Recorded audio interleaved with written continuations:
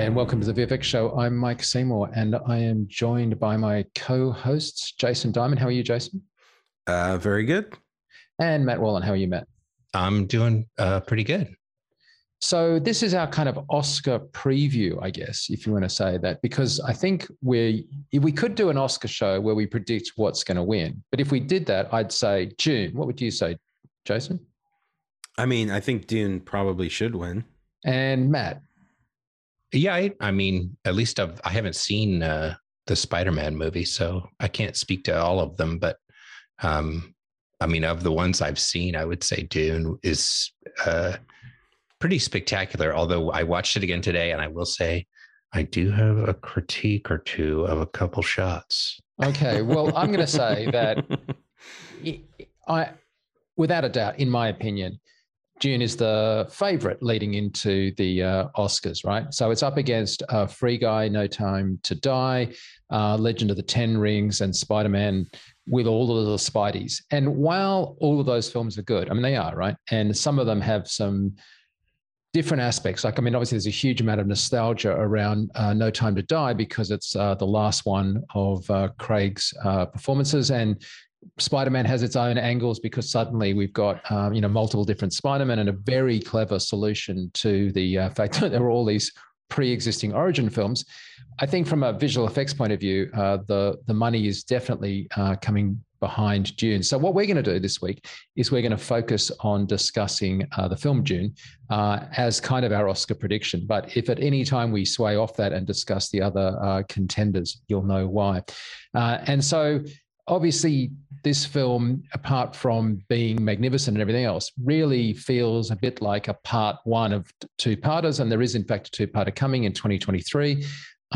It wasn't actually announced before they released this $150 million film because it wasn't a dead cert, Matt, that this was going to be successful. In fact, the fact that they didn't do the whole thing, the fact they sort of did effectively half of it. And let's face it, things like Blade Runner, which is obviously the director's previous film, I think it was his previous, was it the most recent before this? I think it was. Anyway. I think so.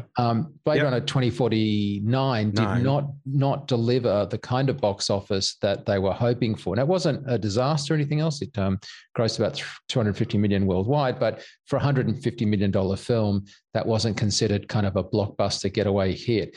He got about $150, $165 million to make this one, which was less, he said, than you would expect from, say, a Marvel film, but that he thought actually gave him kind of a focus and a clarity in doing the work. But it's already grossed about $400 million. And let's not forget, this is one of the films that was affected by the decision to go straight simultaneously to cinema and to streaming. So that box office number is light compared to what we guess we would have expected. So I think most people would agree, box office success. And the other thing, Jason, is this sucker's lined up a bunch of craft awards in the, or at least craft nominations in the Oscars, hasn't it? Yeah. I mean, it's pretty on point all the way around. I think it's fair to say we might have critiques, but when you say that all the departments are firing on all cylinders, this is the kind of movie you're talking about. Everyone is A game on this. Yeah, absolutely. Yeah, I was going to say the same. I mean, it's like when you watching it again today, I mean, the sound design is totally top notch. It's got a great score. I even thought something watching today, I thought one of the things was the audio recording, the on-set audio recording of the dialogue is great. When they're really far away, and walking through the desert at one point, I was just like, wow, it's it feels so, I don't know. It's so good. Airy. And yeah, exactly. Really, there's no ADR going on, or if there is, I wouldn't know it. And the costumes too. I mean, just off the charts. There's so much great stuff.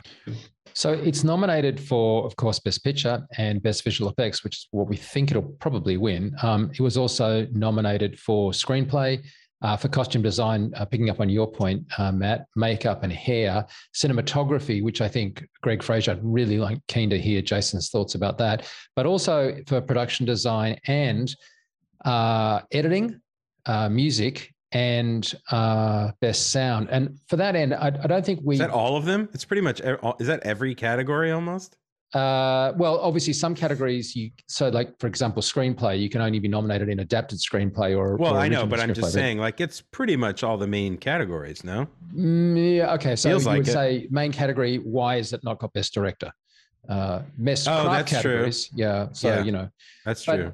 But I think at this point we would be remiss if we didn't touch on the fact that our comrades and brothers and sisters in editing and sound and stuff having their Oscars completely, I don't know, perverted, I guess, by the fact that those are not included in the main event. Bullshit. So do you want to just touch on that for a second? Because I think it's a big point, right? Me? Yeah, Jason. Jason, you already called it Jason bullshit. can So speak to it. Yeah. I have a different opinion about it myself, frankly. But I mean, if you're going to have an awards show that is the awards of the crafts of the let me put it this way. I think people have conflated for a long time the concept of entertainment and awards shows. Like an awards show where you're giving things away to celebrate the achievements in a given field or whatever is the focus. Now, I understand that Joe moviegoer doesn't give a shit about editing or whatever because maybe they don't understand it or they don't care about makeup. But personally, for me, it's kind of like, well, tough shit. It comes with the best picture and all your favorite songs categories because these are the people whose jobs make the movies what they are. So I have to say, editing was the one that shocked me the most because, and somebody else articulated this, but I'm going to repeat it. Of every category that you could pretty much name, you could say, oh, but that's something that's also in theater. That's something that's also in fashion. That's also something in whatever, except for film editing. Film editing is uniquely motion pictures. It's an art form that only exists in and because motion pictures. To take that out of the running and sort of somehow imagine that it's a child of a lesser god just seems absurd to me. In fact, I would point out that all of the categories that are being given awards to are jobs people are doing in order for the show to actually happen. Outside of visual effects, but you have graphics, you know what I mean? Like there's a guy live editing, in the switcher, there's a director, there's a cinematographer, there's camera operators. Like it's just a little weird, but I want to hear what Matt has to say. Well, I was going to say, because the counterpoint is that the Academy has got addicted to the revenue of getting high ratings, of course, rather than the money that the high ratings bring. And because they're addicted to that high revenue stream, they have to make it more entertaining, and they've seen plummeting ratings. So Matt, what do you reckon? Come up with a cool way to do it, instead of just walking on stage. But go ahead. Well, I was just going to say, there've been a couple of interesting takes on it, and I can appreciate certainly that there are a number of people and disciplines within sort of the subcategories that are being recorded, at the event, but not shown live, but shown recorded. Yeah. I totally understand that disappointment, but at the same time too, I think the Oscars should just be like a pay-per-view event for people who want to watch it. Like there was a great hot take from, I think it was Seth Rogen that I thought was just brilliant, where he's like, well, who cares? It's the only industry that celebrates itself, and everyone expects it to be on television. No one's watching the International Plumber Awards for best toilet bypass, or whatever it might be. And there is kind of this kind of a ridiculous sort of hubris to the idea that well, it's got to be on TV and I have to have my moment on TV where I'm celebrated on TV. And it's it's always been that way, I guess, at least in the modern era. But at the same time, too, I just think it's cool that the people within the industry care so much about it. But I think it's the height of self-involvement to think that other people should also equally care and be outraged. I just don't. It doesn't need to be on TV. Sure, but wouldn't the counter argument be if you're going to pick what's on TV and not? See, here's the thing. They're basically saying this bit is really what the Academy Awards are most about, and these bits aren't. And they've already done that because it's meant to be the Academy of Arts and Sciences, and the sciences half gets pretty short shift to start with. I mean, we've had the, quick 30-second montage of them giving away awards from that ceremony. Now, I've been lucky enough to go to that ceremony, right? Go to the Oscars, and it's great. Don't get me wrong. But it's now saying, look, basically, we're going to inflate in the zeitgeist the role of the actor primarily as being the most significant contributor to the success of a film. And we're going to conflate that in a way that I think is disproportionate because, obviously they make a lot of money and they can open a film. So for some actors, if you get Tom Hanks in a film, I'm going to go see the film because I like Tom Hanks. I don't say they're not insignificant. But by the same token, there's a lot of actors that look good because of the editors that do stuff. There are a lot of actors that, just benefit from those craft roles. And you see that's a behind the curtain. That's a bit of a behind the curtain statement though, because the general public doesn't know that. And to your point, I do, let's not be disingenuous here. The Oscars are a giant commercial for Hollywood and the movies. It's marketing. And by marketing those big actors, they're keeping them up on the pedestal. So when the studio puts them in another picture, they make $1 gajillion. I get that part of it as well. But to Matt's point, I agree with you 100% that it probably would be better to make it pay-per-view because it would be targeted and whatever and what have you. But the argument is because it's not, and it's going to be televised, the pay-per-view argument is irrelevant because it's not going to be on pay-per-view. It's on TV. And if it's going to be on TV, everyone should just buckle up and respect all the awards. In my opinion, I get why they're doing it. Mike made plenty of good salient points as to why, it may not be, not that he agrees with it, but just the concept of why they might, push them off. And I don't mean to belittle. I mean, look, I love cinema. I love filmmaking. Sure. I love all of the various crafts and professions and the sort of team oriented aspect of it. I mean, the collaborative aspect of it. I mean, I love that. I don't have anything, but it's like my whole life has been sort of dedicated to that. But at the same time too, I look back at sort of some of the things that are brought up around, credits as well, like credits on a movie. I think this is similar. There was a time in cinema history where only the above the line credits were even shown, and no one else ever got a credit on a movie. And the kind of there's tons of great arguments for not having 10 minutes of credits after a movie, and how you could have more screenings in theaters, for example, right? You could have a whole nother screening a day, probably, if you had 5 or 6 screenings in a given day in a movie. Yeah. I'm just saying, I don't know that in the end, it's a hierarchical medium where there is a writer, there is a director, there are those credits that are sort of the above the line credits. And then there's a whole bunch of services that are provided. And to have to credit every single service, or to, in the same way on a show that is about an industry celebrating itself, to have to feel like everything has to be on TV. I don't know. I guess I just feel like it's a tempest in a teapot. Like it's an argument that not that many people. We will move on, but I will say that there's the number of times I've seen an actor be asked by the press, so what's going to happen in your character next season? And I feel like going, the actor has no control over that. The actor doesn't know anything, right? They are you're pretending like they somehow are the auteur of this story. They are just a major contributor, but they're not the way that's, and so the more that we do these things, the more we build up this mythology that the actor is somehow magically writer, director, actor, creative choice are all around them. And that's just not true.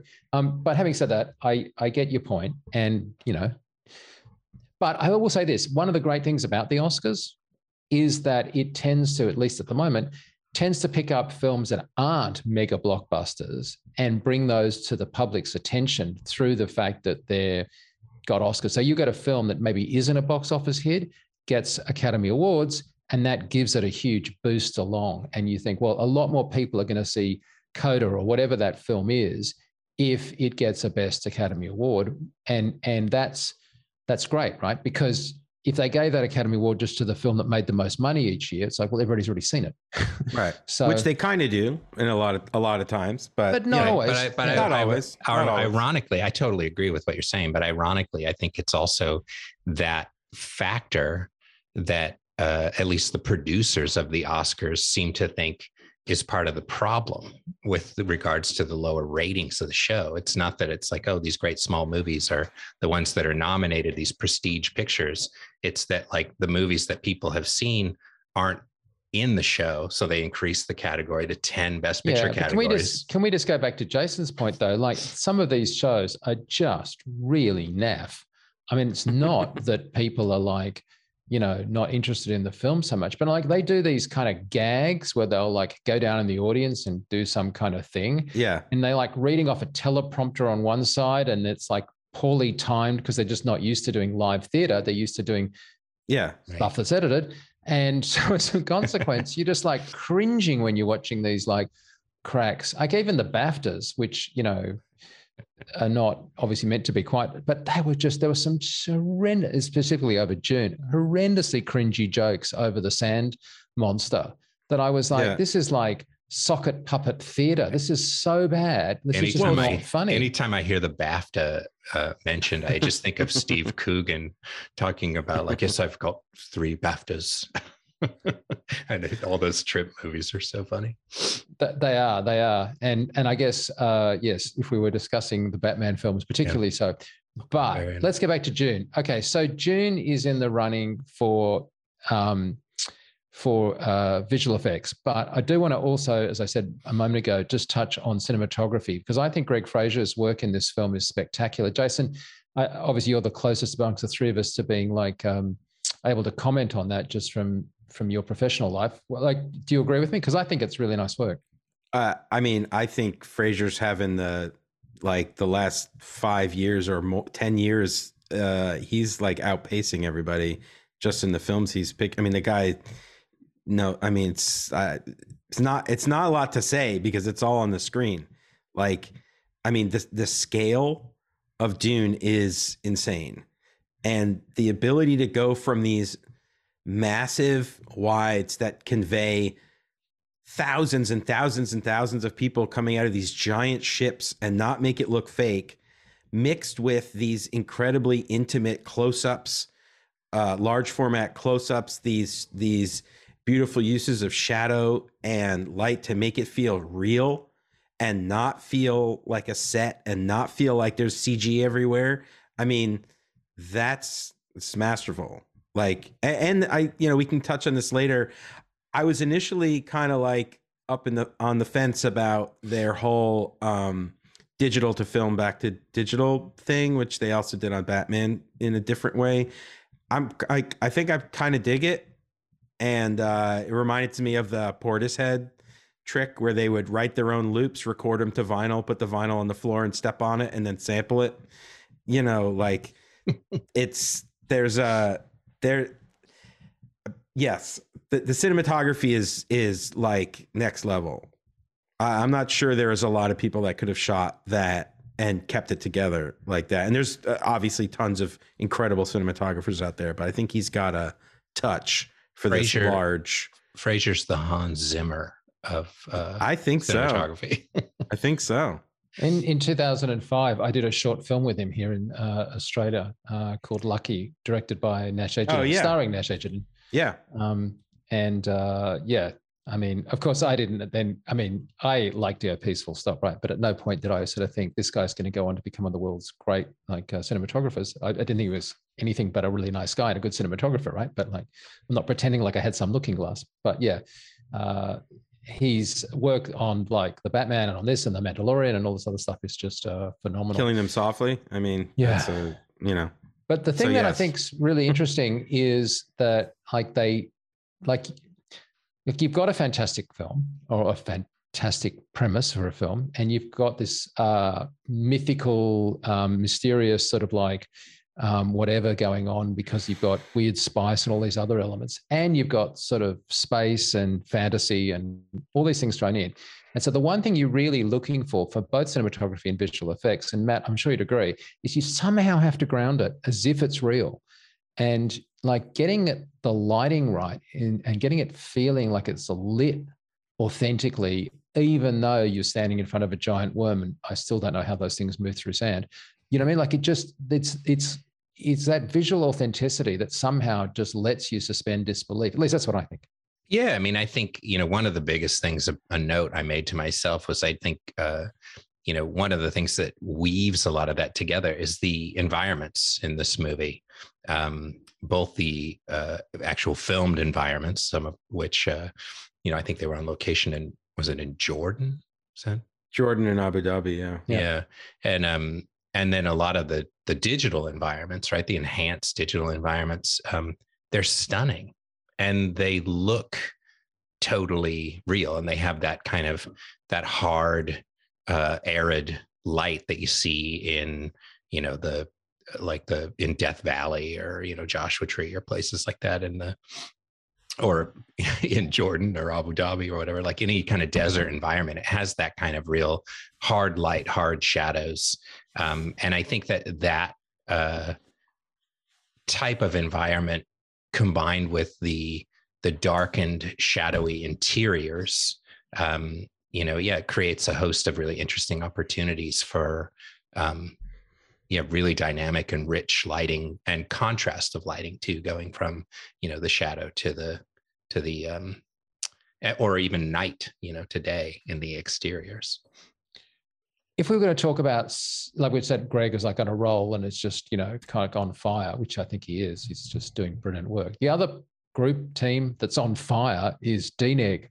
Like every time I look up and go, I wonder who did that. It's DNEG.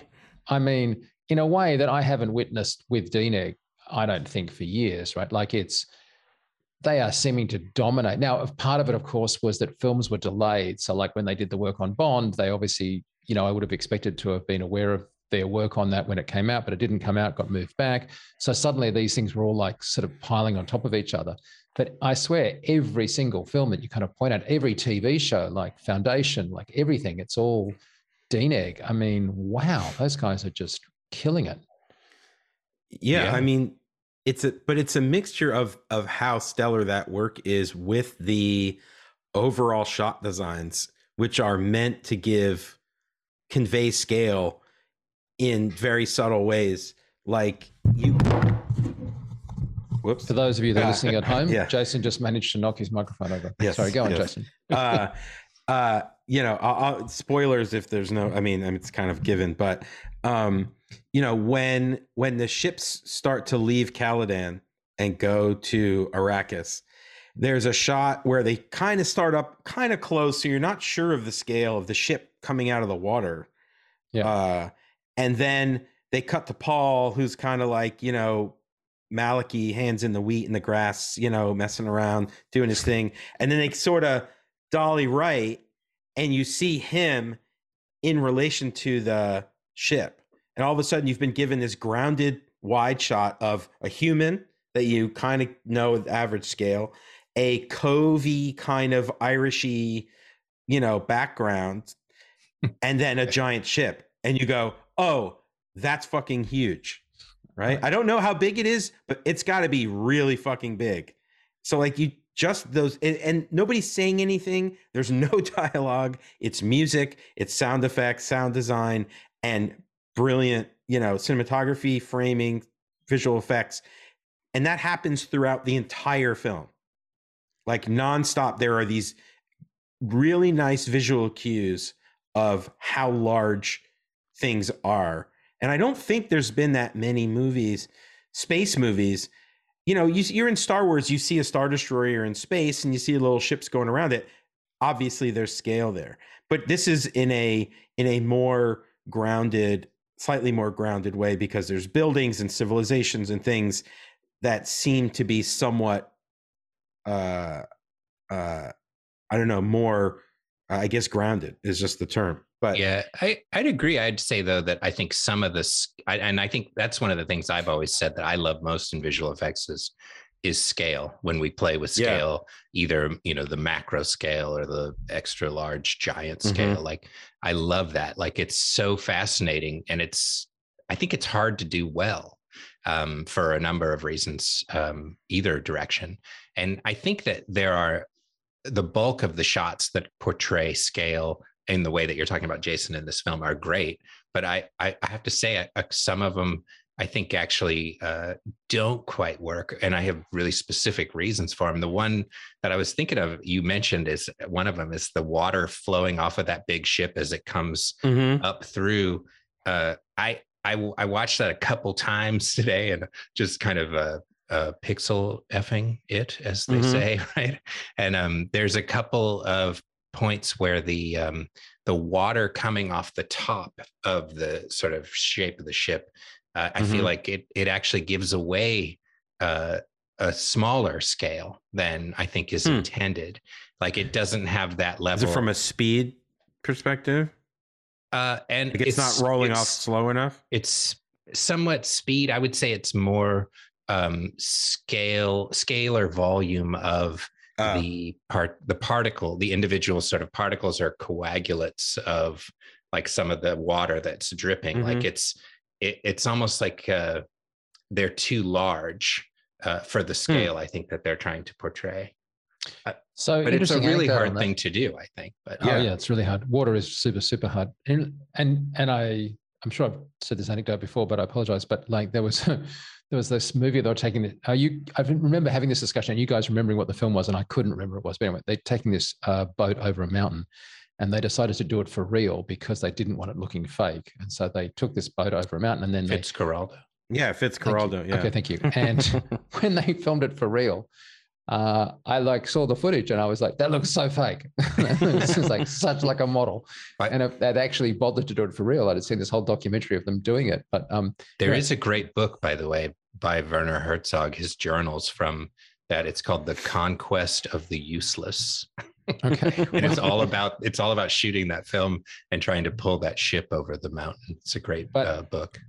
But the anecdote I was going to say about Dune, because we got to talk to the guys that made it at TNEG, is that they got, to get scale, they actually got a digital guy in a boat that was the right scale and sat it in the water beside the ship coming out, like a fishing boat, right? So that you would sort of look at it and see if it looked wrong. Because when they did it initially, you go, oh, those two don't look like they're in the same picture, like their scale looks out. I thought it was just a neat trick, right? Like if you were doing something like that and you're trying to get scale, like get some actual objects that are maybe completely out of context. In this case, obviously from Earth, not from the planet that they're meant to be from. But you just stick them in there and you say, does that look right? Does that look like it would be? And then once you've got that adjusted so it all looks like it matches, you just remove them again, of course, for the final play. And I thought, simple trick, but I just thought it was like a good one. And certainly that influenced them on how they refined that shot to give it scale. My thought when I saw the ship coming out, this is the second time I watched it in my hotel room on my laptop last night, was would the ship coming out of the water before it leaves the water, although I guess it's already in the water at some point, when it's coming up and the water's rolling off, would it not create a tsunami of some kind? Small, albeit, but, maybe obviously not as high as Paul was way up on the cliff, but like, would it have decimated the beach a little bit? I think that when I look at stuff like that, like I always think of, there was a shot in The Watchmen, the Zack Snyder Watchmen movie that I worked on. CA-113, I think, was the shot name, and this was in Vancouver at what was the name of that place? ILM? No, it was sorry, Embassy. It was just for a summer. MPC, yeah. MPC. And I remember working on that shot, and with the team of guys and girls working on it, we were discussing the ship coming out of the owl ship coming out of the East River. And it's a similar shot, but it's a much smaller scale, right? And so it's all about the displacement of the surface tension of the water, the breaking of the surface tension of the water, and then on this ship, the Owl ship, there were these jets, right, that were sort of thrusting it into the air. And so we talked about the splash that would be inherently generated, the swell, the splash, and then the splash of the splash became a thing that we would discuss, as well as then the aeration of water into a fine mist by the jet particles. And I think by the jets, aerating the water and creating both the bubbling, but also the sort of swirling kind of smaller particulates that would move at a higher speed. Yeah. And that shot of the ship coming out of the water, the places where I think it's really successful is where like the smaller, almost like mist starts coming off the top, and that looks to scale, whereas some of the larger bits didn't, I guess. But it was a really hard problem to solve. It's like it's endlessly complicated, and it's hard to get reference for something like that, really, other than looking at submarines breach surfacing or something like that. Yeah, I didn't bother me as a shot, I must admit. Like I'm interested that it bothered you, but it didn't. Yeah. Well, bothered might be a strong word, but it was something that it was just something I noticed where I was like, it doesn't look as big as I thought it did the first time. One of the things that Paul Emmett said, Paul being the visual effects supervisor, and I really zeroed in on this for a story I did on FX Guide, is, and he claimed it not to be his original phrase, which is the answer is in the photography. The answer is in the plate. And so they would just say the answer's in the plate. And they therefore took the attitude that they had to get as much stuff in the plate as possible for the answer to be in the plate. And I think this is a kind of interesting point, one I tried to make in the story, which is like quite often we'll hear about, well, for the moment, we're hearing a lot of debate about, we did it in camera versus we did it as visual effects. And a lot of that's just derogatory and ill-informed comment. But some of it is like, well, we did all this stuff on set, and then everyone goes, well, yeah, but you threw it all away, right? You did it all digitally. As if we just let them do it on set as a political exercise to appease the whoever, and then, nod and a wink, they don't know what they're doing, but when we do it in post, we'll just do it properly and it'll all work really well. And I thought this was interesting because DNEG's approach was like, well, yeah, we're going to do stuff in camera, and yeah, it won't be finals. But it's terribly important to capture at that exact instant, in that exact lighting, with that lens and that whatever that's happening with that dye of that particular CMOS chip, what that looks like. And that is the ultimate truth for whether it's going to work in the plate. I can see you're nodding, Jason. But you know what I mean? Like it's that going to the effort of filming things. Well, actually, it's pretty likely it's going to be replaced. Well, interestingly, I was thinking about where we would get to this, but I have a really good example for that. Is I was listening to the conversation, or watching rather, that Larry Sher, who's a great DP in his own right, shot Joker and a bunch of other films, and he has his app Shot Deck, which is like a web app that gives you references to like all the great movies, and it's a really cool app. And he had a conversation with Fraser about Dune, and hearing two top cinematographers talk to each other about, like hearing Larry Sher go, "How did you do that?" is fun. And so that one of the shots they brought up was, I forget where it happens in the movie, but I think it's the Sardaukar in it's a really big wide shot with what looks like it's a lot of black in the back. There's a big column, and there's like these huge pools of light coming through what should be in the ceiling, something in the ceiling. And the conversation was, how do we do that?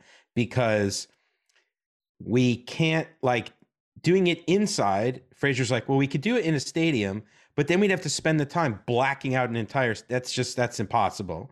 We could do it outside, but then we would have to do all this. Like, there was no perfect solution to getting what they knew had to be in the plate. To your point, Mike, was actual sunlight, which is the only thing that could make, that hard light that would come through a giant gobo in the ceiling, which would in the Dune world would be, some ornate ceiling and the sun coming through and what have you. And they're like, well, we could do it with HMIs, but like we can't get them far away enough. It never really looks right. So what they figured out was, hold on a second, we have two giant sound stages and there's a huge space between them that's outside.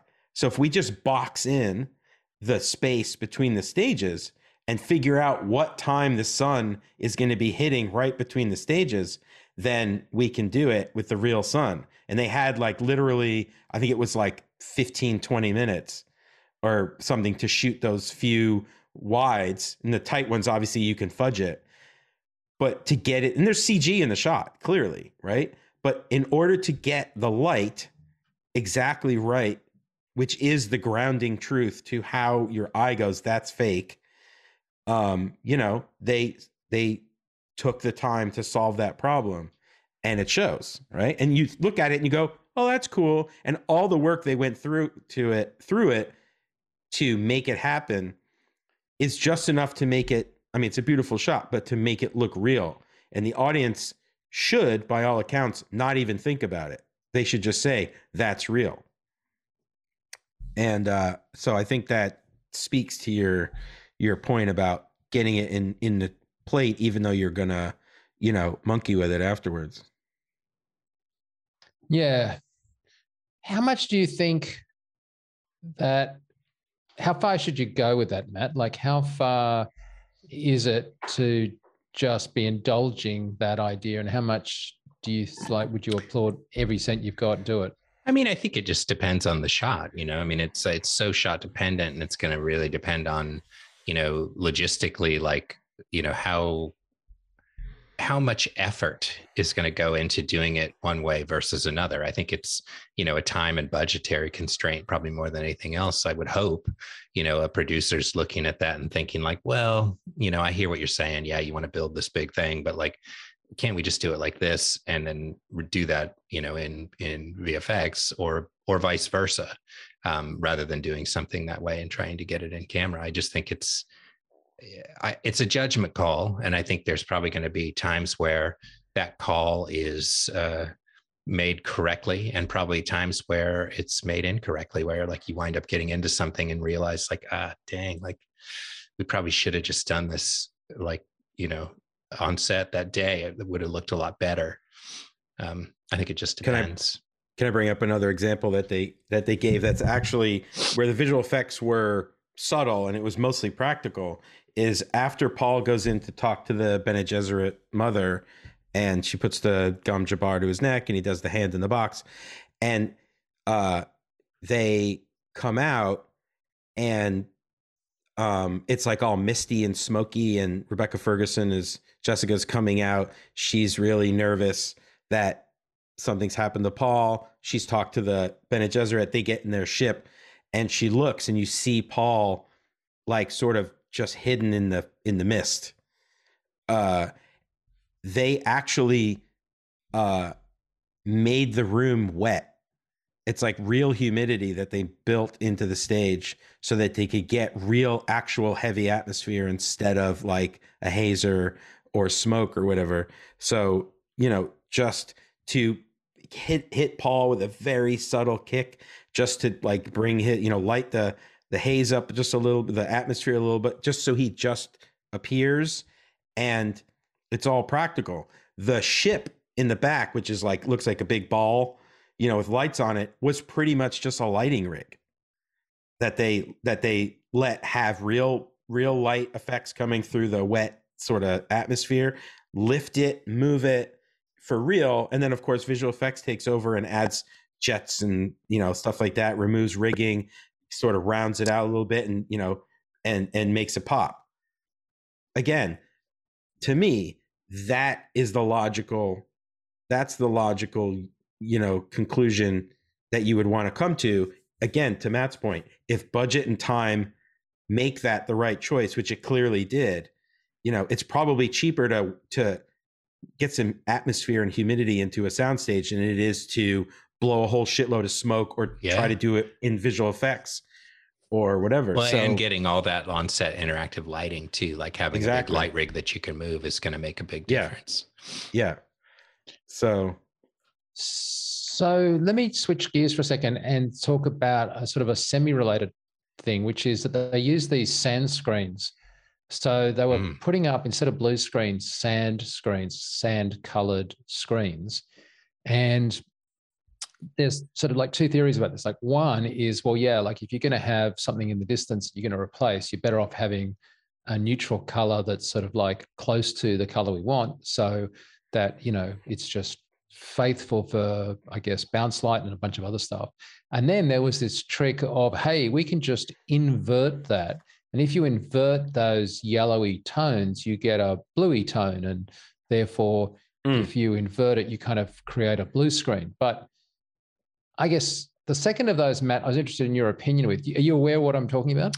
Yeah, I mean, I've read a couple like just short articles on it and seen some of the photographs. It might have been on your site.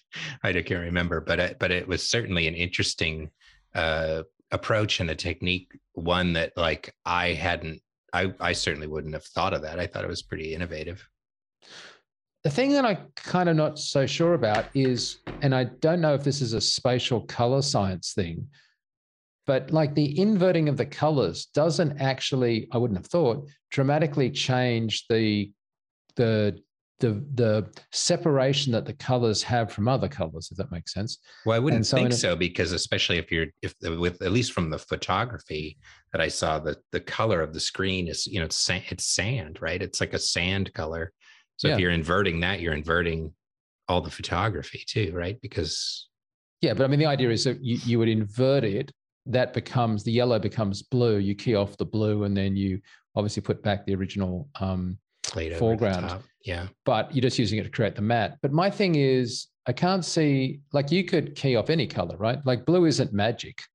Blue isn't like some sort of super clever thing that, in other words, like you could have a red screen, and they used to. You can have a green screen, and they often do.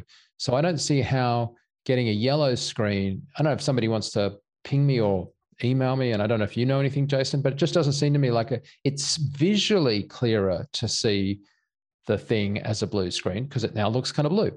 Yeah, and I don't know, mathematically, I'm convinced that there's vastly more separation between two colors when inverted, and one of them looks blue, than there was before you inverted them, if that makes sense. I mean, maybe they did a a hybrid matte approach, you know, try and pull it through the blue, try to pull it through the yellow, combine them. You know, keying is such an art as it is that, you know, I would bet that it was probably like someone was messing around with it and going, oh, right, if we invert it, it's blue. Well, I know how to deal with blue.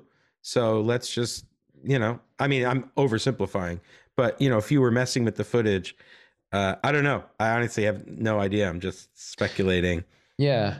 I mean, the thing that I always used to think that was really important about keying, and it's not rocket science either, is that when you subtract and then suppress blue, like for a blue screen, normal blue screen, not an inverted one, then normally what, you know, a novice would do is sort of suppress any blue. So you take blue out of the foreground because you don't want blue bouncing into them, right? And my point was always, no, you shouldn't suppress that blue. You should just hue shift that blue to whatever color the environment is. So if you're in front of a red wall, you're going to have red bounce. So if you currently got blue bounce from a blue screen, then shift your blue tinging to be red tinging, and you're going to have something that sits in there much better, right? So by already starting...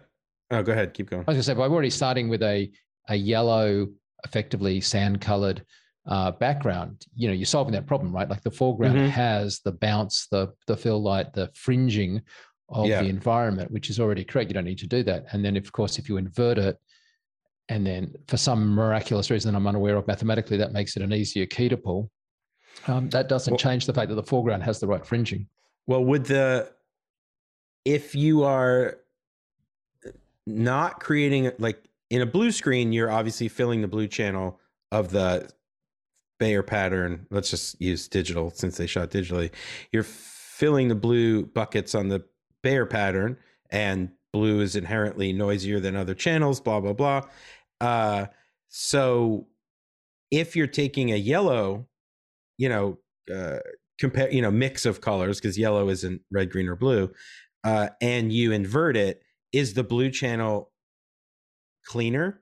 Because that was the argument for shooting green screen over blue screen on a CMOS chip, because there are twice as many green wells as there are blue or red wells. So you've got a higher, and that's before you do the matrixing to go from the CMOS color space to the normal color space. I'm really hoping that someone incredibly cleverer than me will email me and illuminate me, because I think fascinated.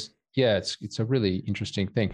But regardless, you are producing good photography, even if you roto it, because you've got this like natural wash of stuff. And also you don't have things like your smoke or in this case, it's like sandstormy stuff, it's contaminating your blue and making it like really hard to key in the first place. But I don't think the biggest problem this film faced was pulling a key. No, definitely not.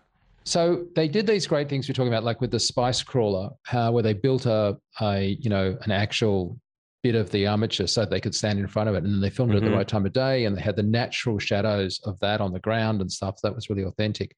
The interesting thing is when you come to those, I already joked about them, the worms, the practical guys put in these plates that would vibrate, that would cause the sand to effectively liquefy. And in fact, that worked. If you ran across these vibrating plates, you sunk into the sand, because once you effectively aerate by shifting and sort of shaking the sand, of course, you've got less resistance through it, so you go down in it. It's like what happens in an earthquake on a like a marsh or marshy flat, kind of a grassy area, where you have liquefaction, where it's all shakes and you get these kind of sinkholes kind of appear. Yeah, is it like cymatics or whatever they're called? I forget the name of it. I don't know. I haven't heard that.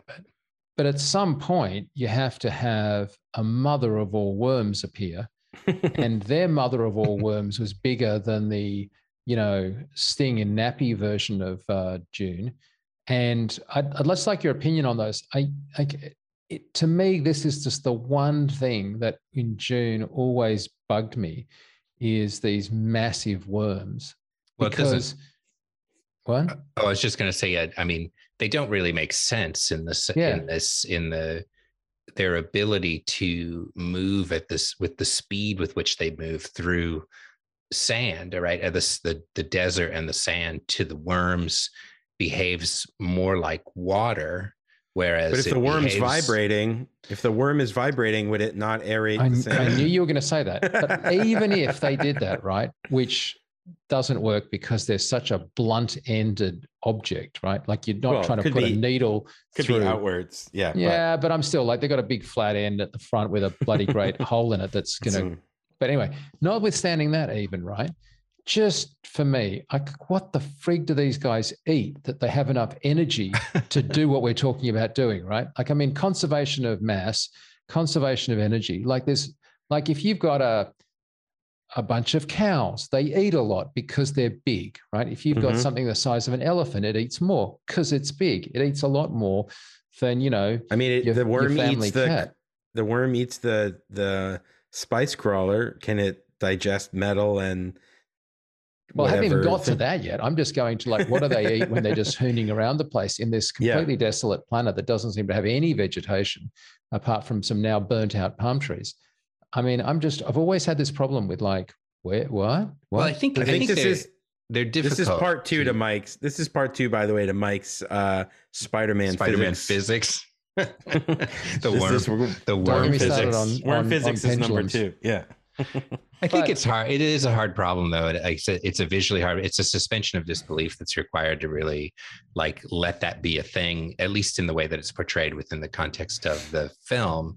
Like, they did some cool stuff with the worm design in this film, where they kind of have the baleen, almost like the sort of spikes in the. It's like an eye. It's like an iris almost. Yeah, it really does look like an eye at a certain point. But I think the thing that I found slightly disconcerting, though, is there's a shot near the very end of the film where they have sort of escaped with the Fremen or whatever, and things are looking up where, it's only the beginning or whatever. And we look off in the distance and we see some people riding on worms. And it feels like that's where we kind of like, at least for me, like visually, like we kind of jumped the shark. Like I was like, oh, we're back in the David Lynch universe, of Dune. It's hard to make that look convincing and not ridiculous. Like there's something about it that is sort of absurd. I mean, Gina Davis rides a worm in Beetlejuice. It's not, pretty close. No, kind of slightly different. May I point out? But here's the thing, right? I totally agree with you. Like the one thing you don't want as a visual effects artist is to be given a shot that's so absurd that it's just really hard to pull off because it would just begs disbelief in composition, yet alone like physics. I mean, these guys just kill it for moronic things in physics. Also, if you're riding on the back of these suckers and they go under the sand, like what do you do? Wiped out. Yeah.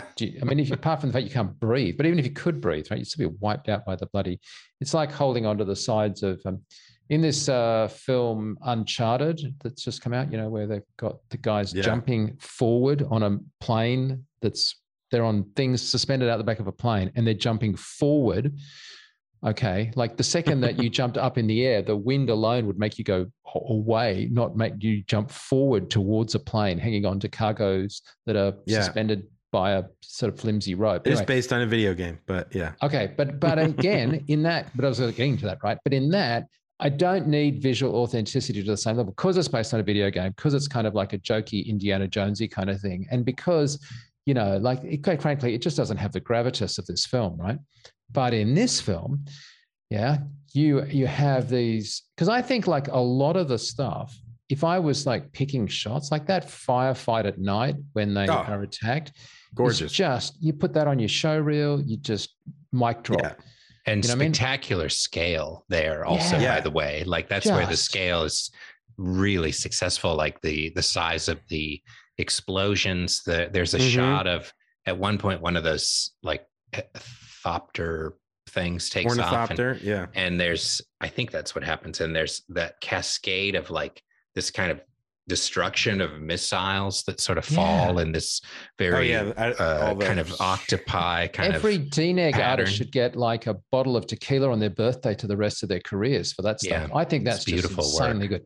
And I'm not saying that the worm is not beautiful work technically. It's just so much harder to kind of pull off a shot when you're like, what? Like also like this whole idea that like they just stop when they get to a rock, right? It's like I just, like there's just so much weirdness about those worms that I find it really, really hard to buy into it. I mean, I think though that there's a degree to which like this story and the execution of this movie, it's much more so in second viewing. I was feeling like, wow, this is really like, it's pretty like a metaphysical kind of like journey, it has such a kind of strange spirituality to it and kind of a mysticism maybe in there some, and there's there is also some juicy political anytime Jessica and Paul are talking, there's this kind of political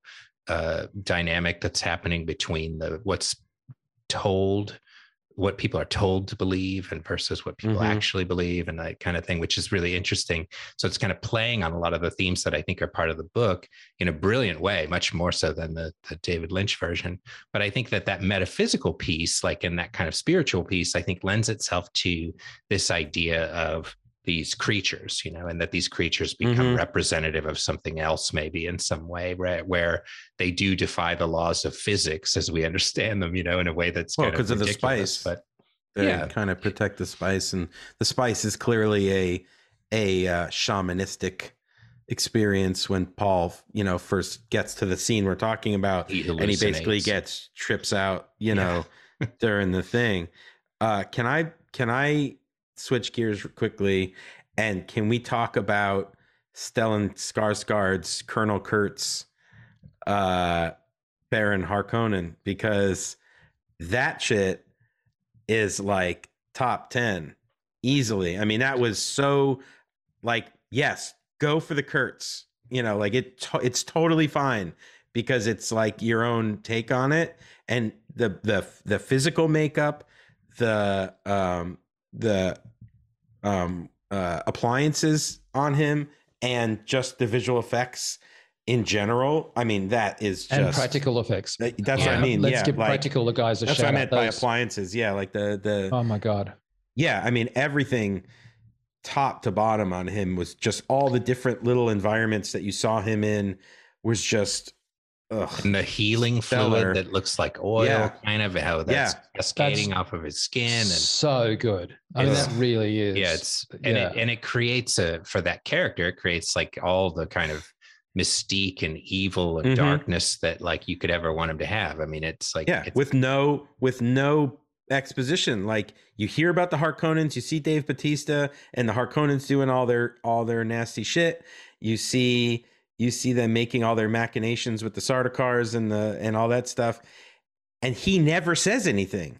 He literally just gives commands. You don't say, like, they're not like, ooh, Baron Harkonnen, he's horrible. Like, no one ever says that. You just know that's Baron Harkonnen or Harkonnen, as they say it. And he's just purely represented visually to tell you everything you need. I think this ties into something that I did make another note about too, which this is kind of an ephemeral thing, but I think it speaks to really every aspect of this movie, certainly including the visual effects design, all the things we're talking about with regards to scale and character accoutrement, whatever, is that there is this incredibly, I think, great taste, which is kind of a weird thing to say because it's such a kind of subjective thing. But I think there is something that is largely recognized, I think, by people who've gone to see this movie. There is this great taste that helps make this film function and work across the board. Like there are excellent choices that are made by the entire creative team, not just the director. You know, I'm sure everybody's sort of involved in some way or another in collectively coming to this vision of the aesthetics of this movie. And it's very tasteful. Is that, for lack of a better term, you know? And I think that's one of the things that helps sell a lot of this stuff, even the things that maybe we find, you know, to be sort of absurd or fantastical. Like you're willing to kind of entertain them and go there because it's like, well, it all kind of fits. Yeah, I mean, who's the production designer? James Chinland. Is that right? I don't know, but I think, I mean, but yeah, I mean, production design, you know, it's stellar. Can I also point out that I'm sure we've all seen Jodorowsky's Dune documentary. Did anyone feel like the approach of the Caledonians, as it were, Atreides to Arrakis it had a little bit of a mix of Indiana Jones map room and Jodorowsky's drawings of the kind of flat pyramid stuff that ended up in Blade Runner, the original Blade Runner kind of vibe. You mean the cities? Yeah, like when we see the city and we kind of push over the city initially. It was designed very much. But who did you say was the production designer, or who did you think was production designer? James Chinland? No. It's Patrice Vermetti. Ah, okay. At least that's what it says on IMDb Pro. I looked it up when you were talking. Okay. But and I apologize if I got that wrong. But I was going to say, I know it was designed. Oh, sorry. Chinland was Batman. Sorry. Right. Yeah. Designed to look like it was sand, like dealing with high velocity sand. And it was sort of like, so there was like a very functional nature to why the city was designed the way it was. Oh, 100%. It was reminiscent of the sort of that flatter shape that Jodorowsky had sort of picked up on for his version of Dune with which, like I said, then made it into Blade Runner. Yeah, but it was the brutalism that I was going like just concrete. I think that brutalism. That initial flyover though of the palace, the city, like on Arrakis, is another thing where I feel like it lacked scale. Where something about it's hard, right? Yeah, and it's like it's these weird hieroglyphic kind of shapes, and there's no reference objects. That's what I was going to say. No people are seen because everyone's inside because it's too hot to be outside. But there are no recognizable reference objects to portray scale. And I think looking at it, it looks like kind of those modular pieces that they built for the trench run in Star Wars, kind of their aspect. Like it's a very long shot where we're flying over that part of the city. But that's why it reminded me of the map room kind of scene where they push in over the thing. But don't you ever get that sense that like these are problems that are so hard because in real life, I mean, who hasn't in a plane gone, when you look down like that, everyone looks like ants, right? And you yourself are looking at the real world and you're like, that looks so like fake. Like, How are they going to learn how to read if they can't even fit in the building? Anytime we talk about ants. Yeah, Zoolander. But I'm not sure there's a solution to Matt's that's what I'm point. saying. Like you can't add geography where it shouldn't exist. You can't put a mountain bigger than something in the back when there are no mountains in that in that landscape. Like, so what do you start farther back? Do you have a ship already landed somewhere? The only reference I could think you could have is you could have the size of something that we recognize as the size of the ship that they're in, the little helicopter thing. Yeah. And maybe it's in the way that a helicopter casts a shadow, any flying object casts a shadow right in daylight, but having it cast a shadow over that, like maybe there's something about that would convey scale and distance and altitude of the thing in the foreground and then the city in the background. I don't know, but maybe that's less interesting too as a shot design. I don't know. I think sometimes what you need to do is not show that shot. I think sometimes what you need to do is let the audience kind of imagine it, right? Like you crave the big flyover shots. Everybody can see everything, but you would have got that scale at the night. Like I didn't have that problem at night when they were doing so I would have maybe not fully revealed the city in a big establishing wide shot. And then you kind of got it at night at how big it was. No, because I think point. Yeah, an establishing shot that's not a big flyover, Yeah. Well, and daylight, hard daylight is such a bitch in general. Like I think we talked about that years ago when the first Thor movie came out, and we were talking about seeing all the characters in their outfits in broad daylight. Like it made it a little comedic because you can see like they look too real. You know what I mean? Xanadu. Yeah. Anyone else have a slight issue that like the fighting troops look like they were the Unreal default characters from UE4? The black ones? Yeah, the black ones. I was like, wait a second, you just turned the color black. They're normally white. Sure. Now, what do we think about the new version of the shields? Navigators?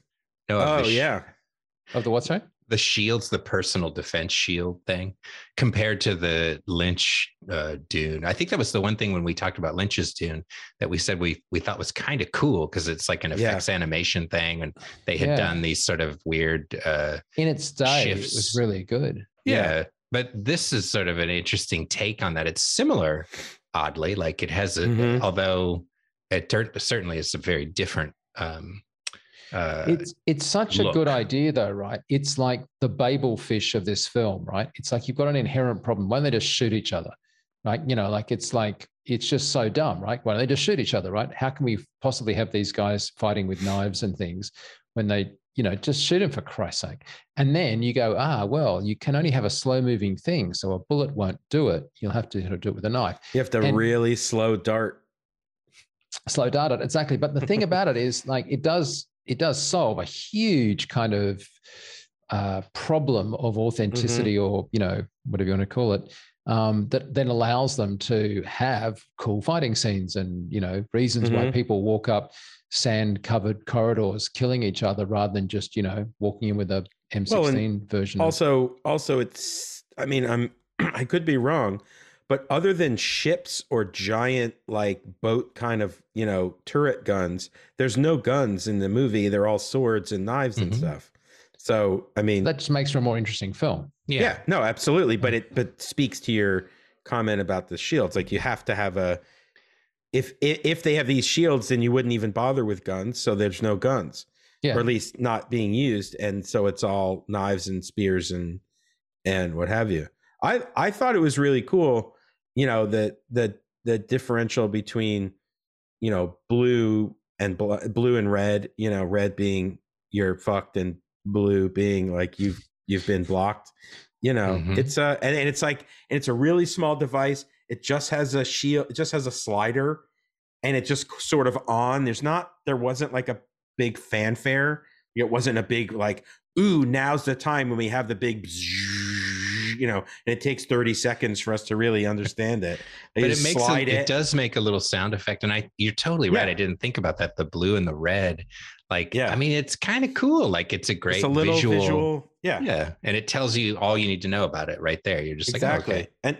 And they Well- don't, and Brolin, you know, says it, but he says it in an instructional way, so it's not exposition. When it comes on, he goes, remember, slow moving blade, whatever, and he kind of like taps his hand slowly with the blade as they're in motion about to fight, not exposition, right? Like it's really subtle.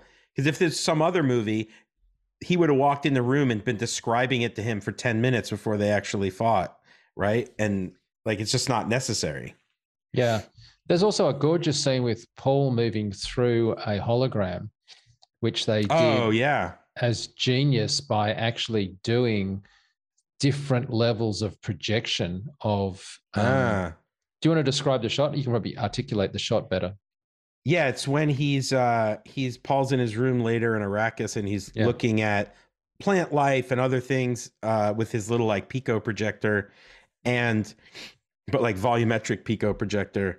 And we see the close up of the like dragonfly dart thing that sort of burned its way through the door, or however it got in the room.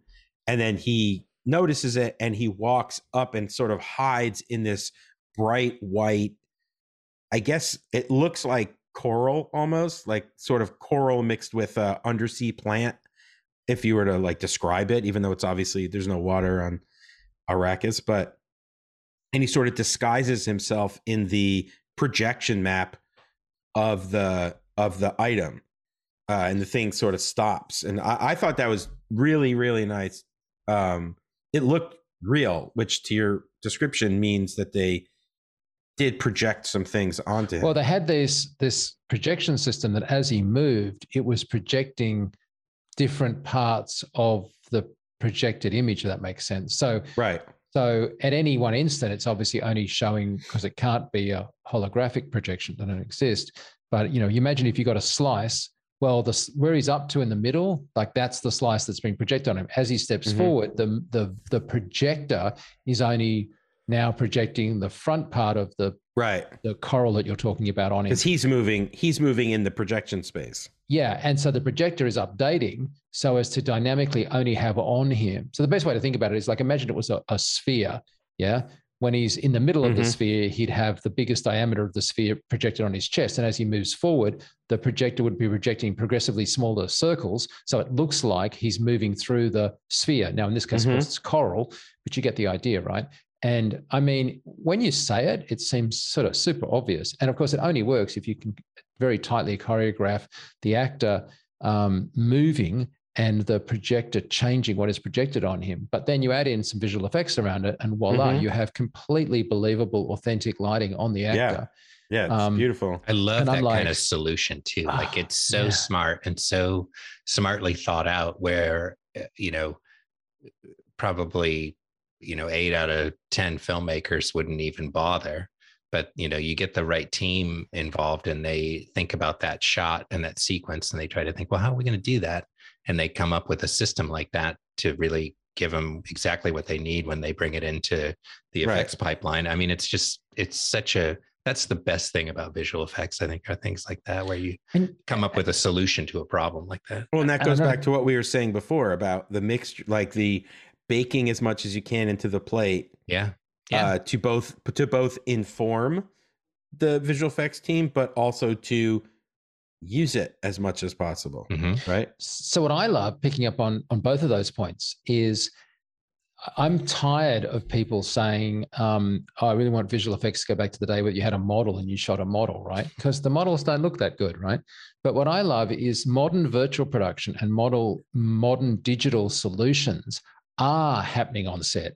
Now, they're not a physical prop that you can walk up and take a selfie with, but like that projection thing we just talked about, be it Greg's use of doing projection onto LED volumes in the Batman, like whatever it is, like we're now getting visual effects back on set. It's in a very sort of tangible and, dare I say, tactile sense, though they're not physical props that are miniatures at 1/30th scale that you can take a selfie with. But it's not a separation of church and state where it's all being done digital in a computer later. It's being done with computers. I don't know if you saw unrelated to this film, a story I did on FX Guide about these guys that were doing projection mappings of the screens.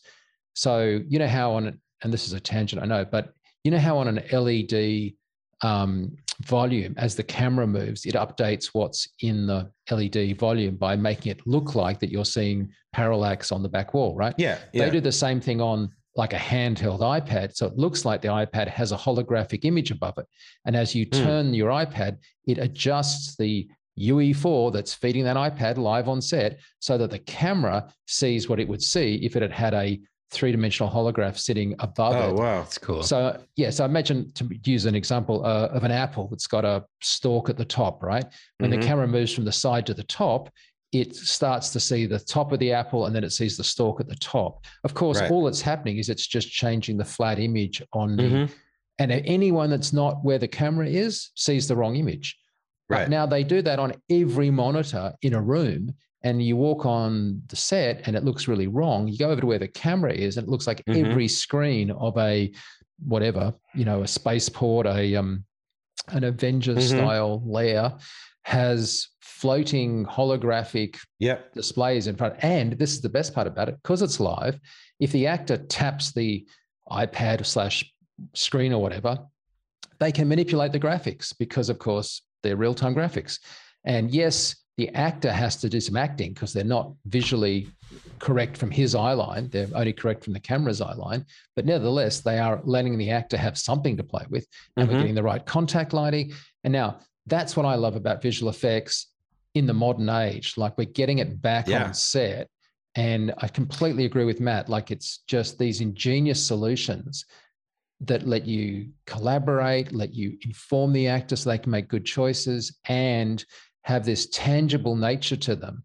And that's what I want. That's what I love. That's what I adore. And I don't need to go back to shooting the relatively limited array of things you can do if you've got a 1/30th model and you're doing it makes me wonder, you know, talking about, you know, when you're saying about the screens and the actor giving something to kind of respond to too, like, it makes me wonder, even with the sand screen, you know, like, in a strange way, I would think the suspension of disbelief for an actor is probably slightly less than the artificiality of a chroma key blue or a chroma key green screen on a set, where you can at least kind of, you're looking, everyone you're looking at, they don't have bounce light that's blue or green on their face. They look like they're in the desert. And I wonder if that's part of the thinking behind that as well. Well, and then also to that point, to take it one step further, that has nothing to do with visual effects.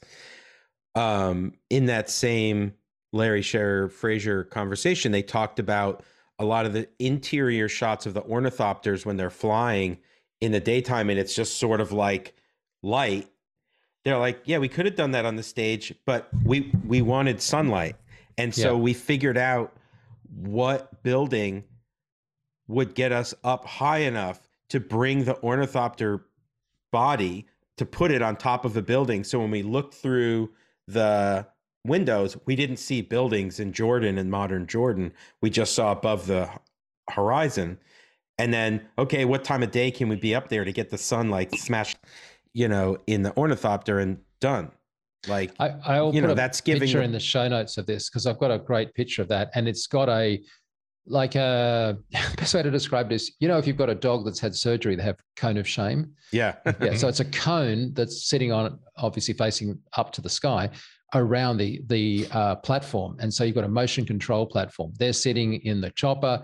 It's on motion control. All around them, effectively below the horizon of their ship, is the sand color for the right, you know, keying and not having the artifacts. But everything above that horizon line is the real sky and the real sunlight, as you say.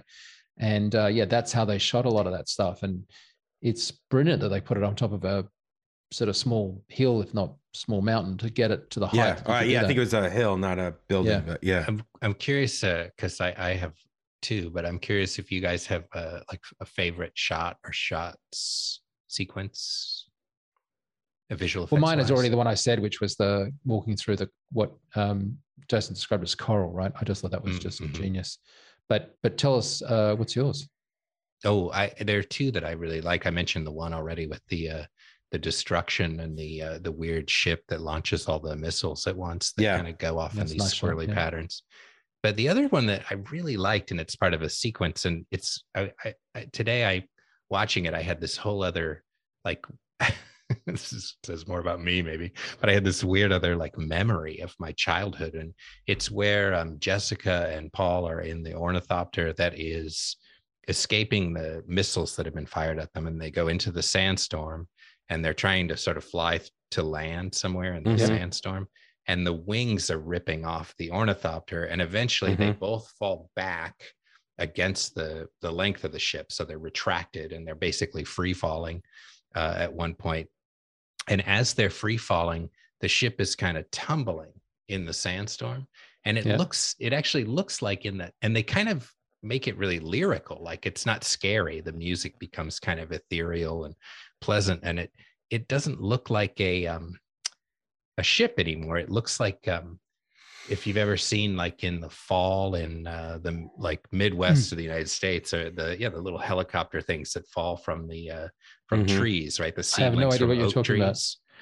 It's like a seedling from an oak tree, and when it falls, it has like a single propeller on it and a seed at the middle. It's a leaf basically, and they dry and they fall and they spin as they fall. And it looked like one of those things, and it was so cool because they kept playing with that shape, and it looked like whoever designed that shot was thinking, I don't know, maybe I was having an out of body experience, like, but it was really beautiful, and a beautiful visual effect too. Yeah. Jason, what's your favorite shot or shots? I do really love that entire nighttime like fight scene. Like there's stuff happening in the back, the explosions. There's like, you have the ship hovering, you feel the scale of it, even though you can't see it because it's like illuminated, like the New Year's Eve crystal ball thing. And the way that all the, different ways that the missiles come out, targeted, not targeted. You get the sort of,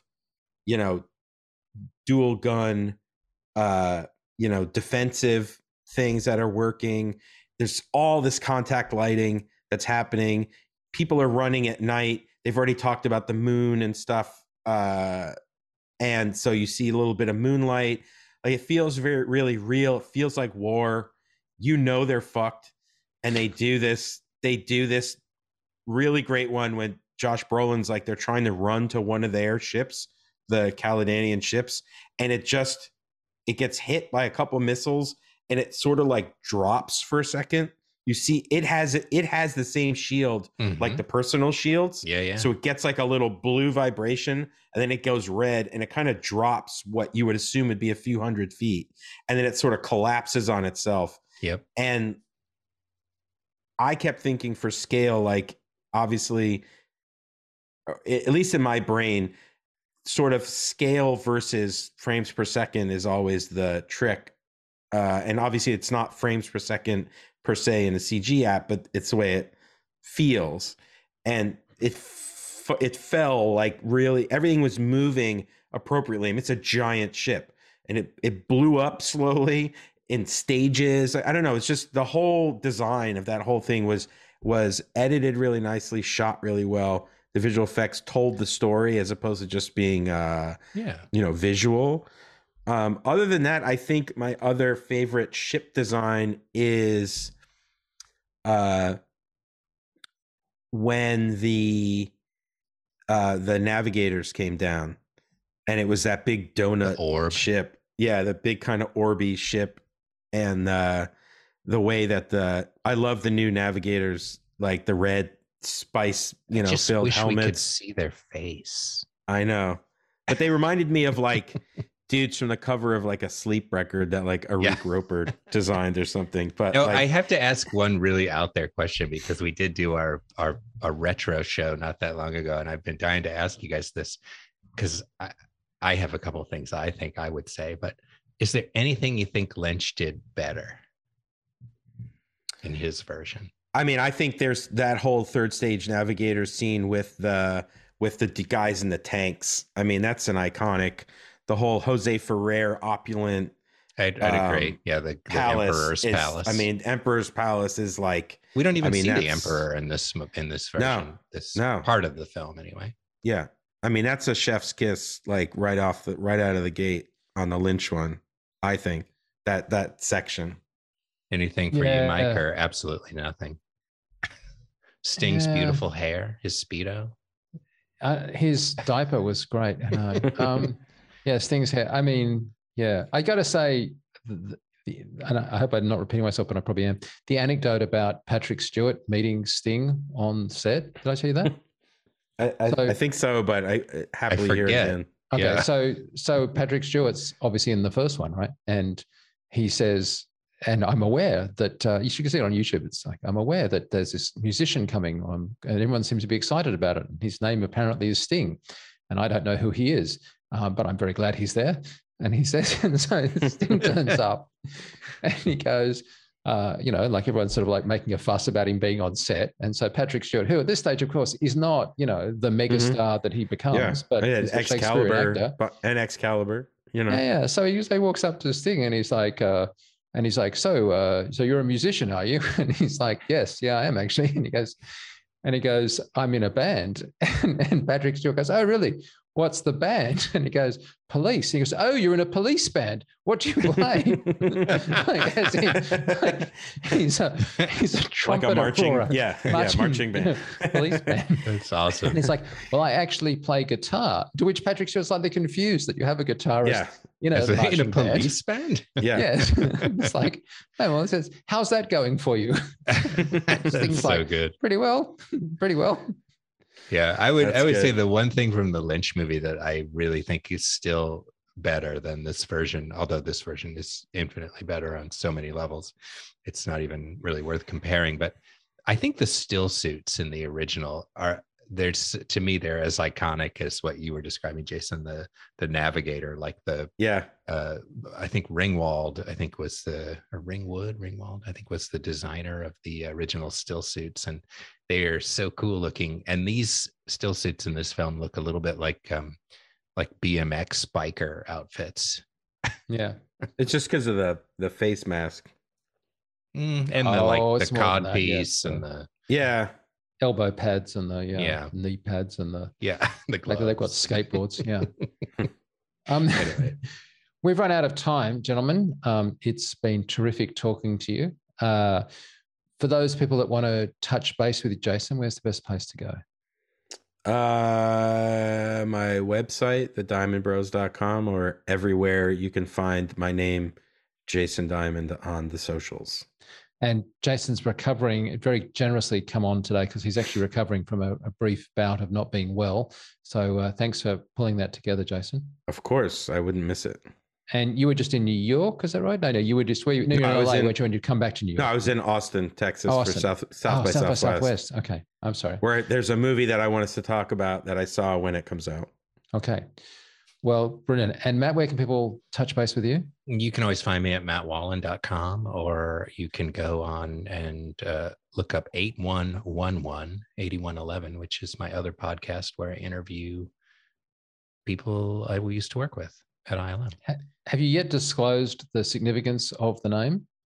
I think so. Yeah, there was a paging system at ILM, and it back in the days before cell phones, this was in the early 1990s, and you would hit 255 on a telephone, pick it up, and you could say, it would go beep all over the whole complex, and you could say, Mike Seymour, 8111, Mike Seymour, 8111, please. And Mike would go to a phone and type 8111, and he would be connected then to an outside line, say maybe his dog was calling and wanted to go out for a walk or something.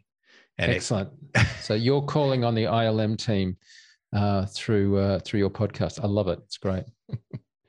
Okay, and of course, I'm over at FX Guide, where we'll hopefully be able to applaud and thank and I guess draw attention to not just the guys that win the Oscars, which of course we like to do, but the entire teams that work behind them, because obviously the nominated Oscar team like the Oscars have 4 people that are allowed to be nominated.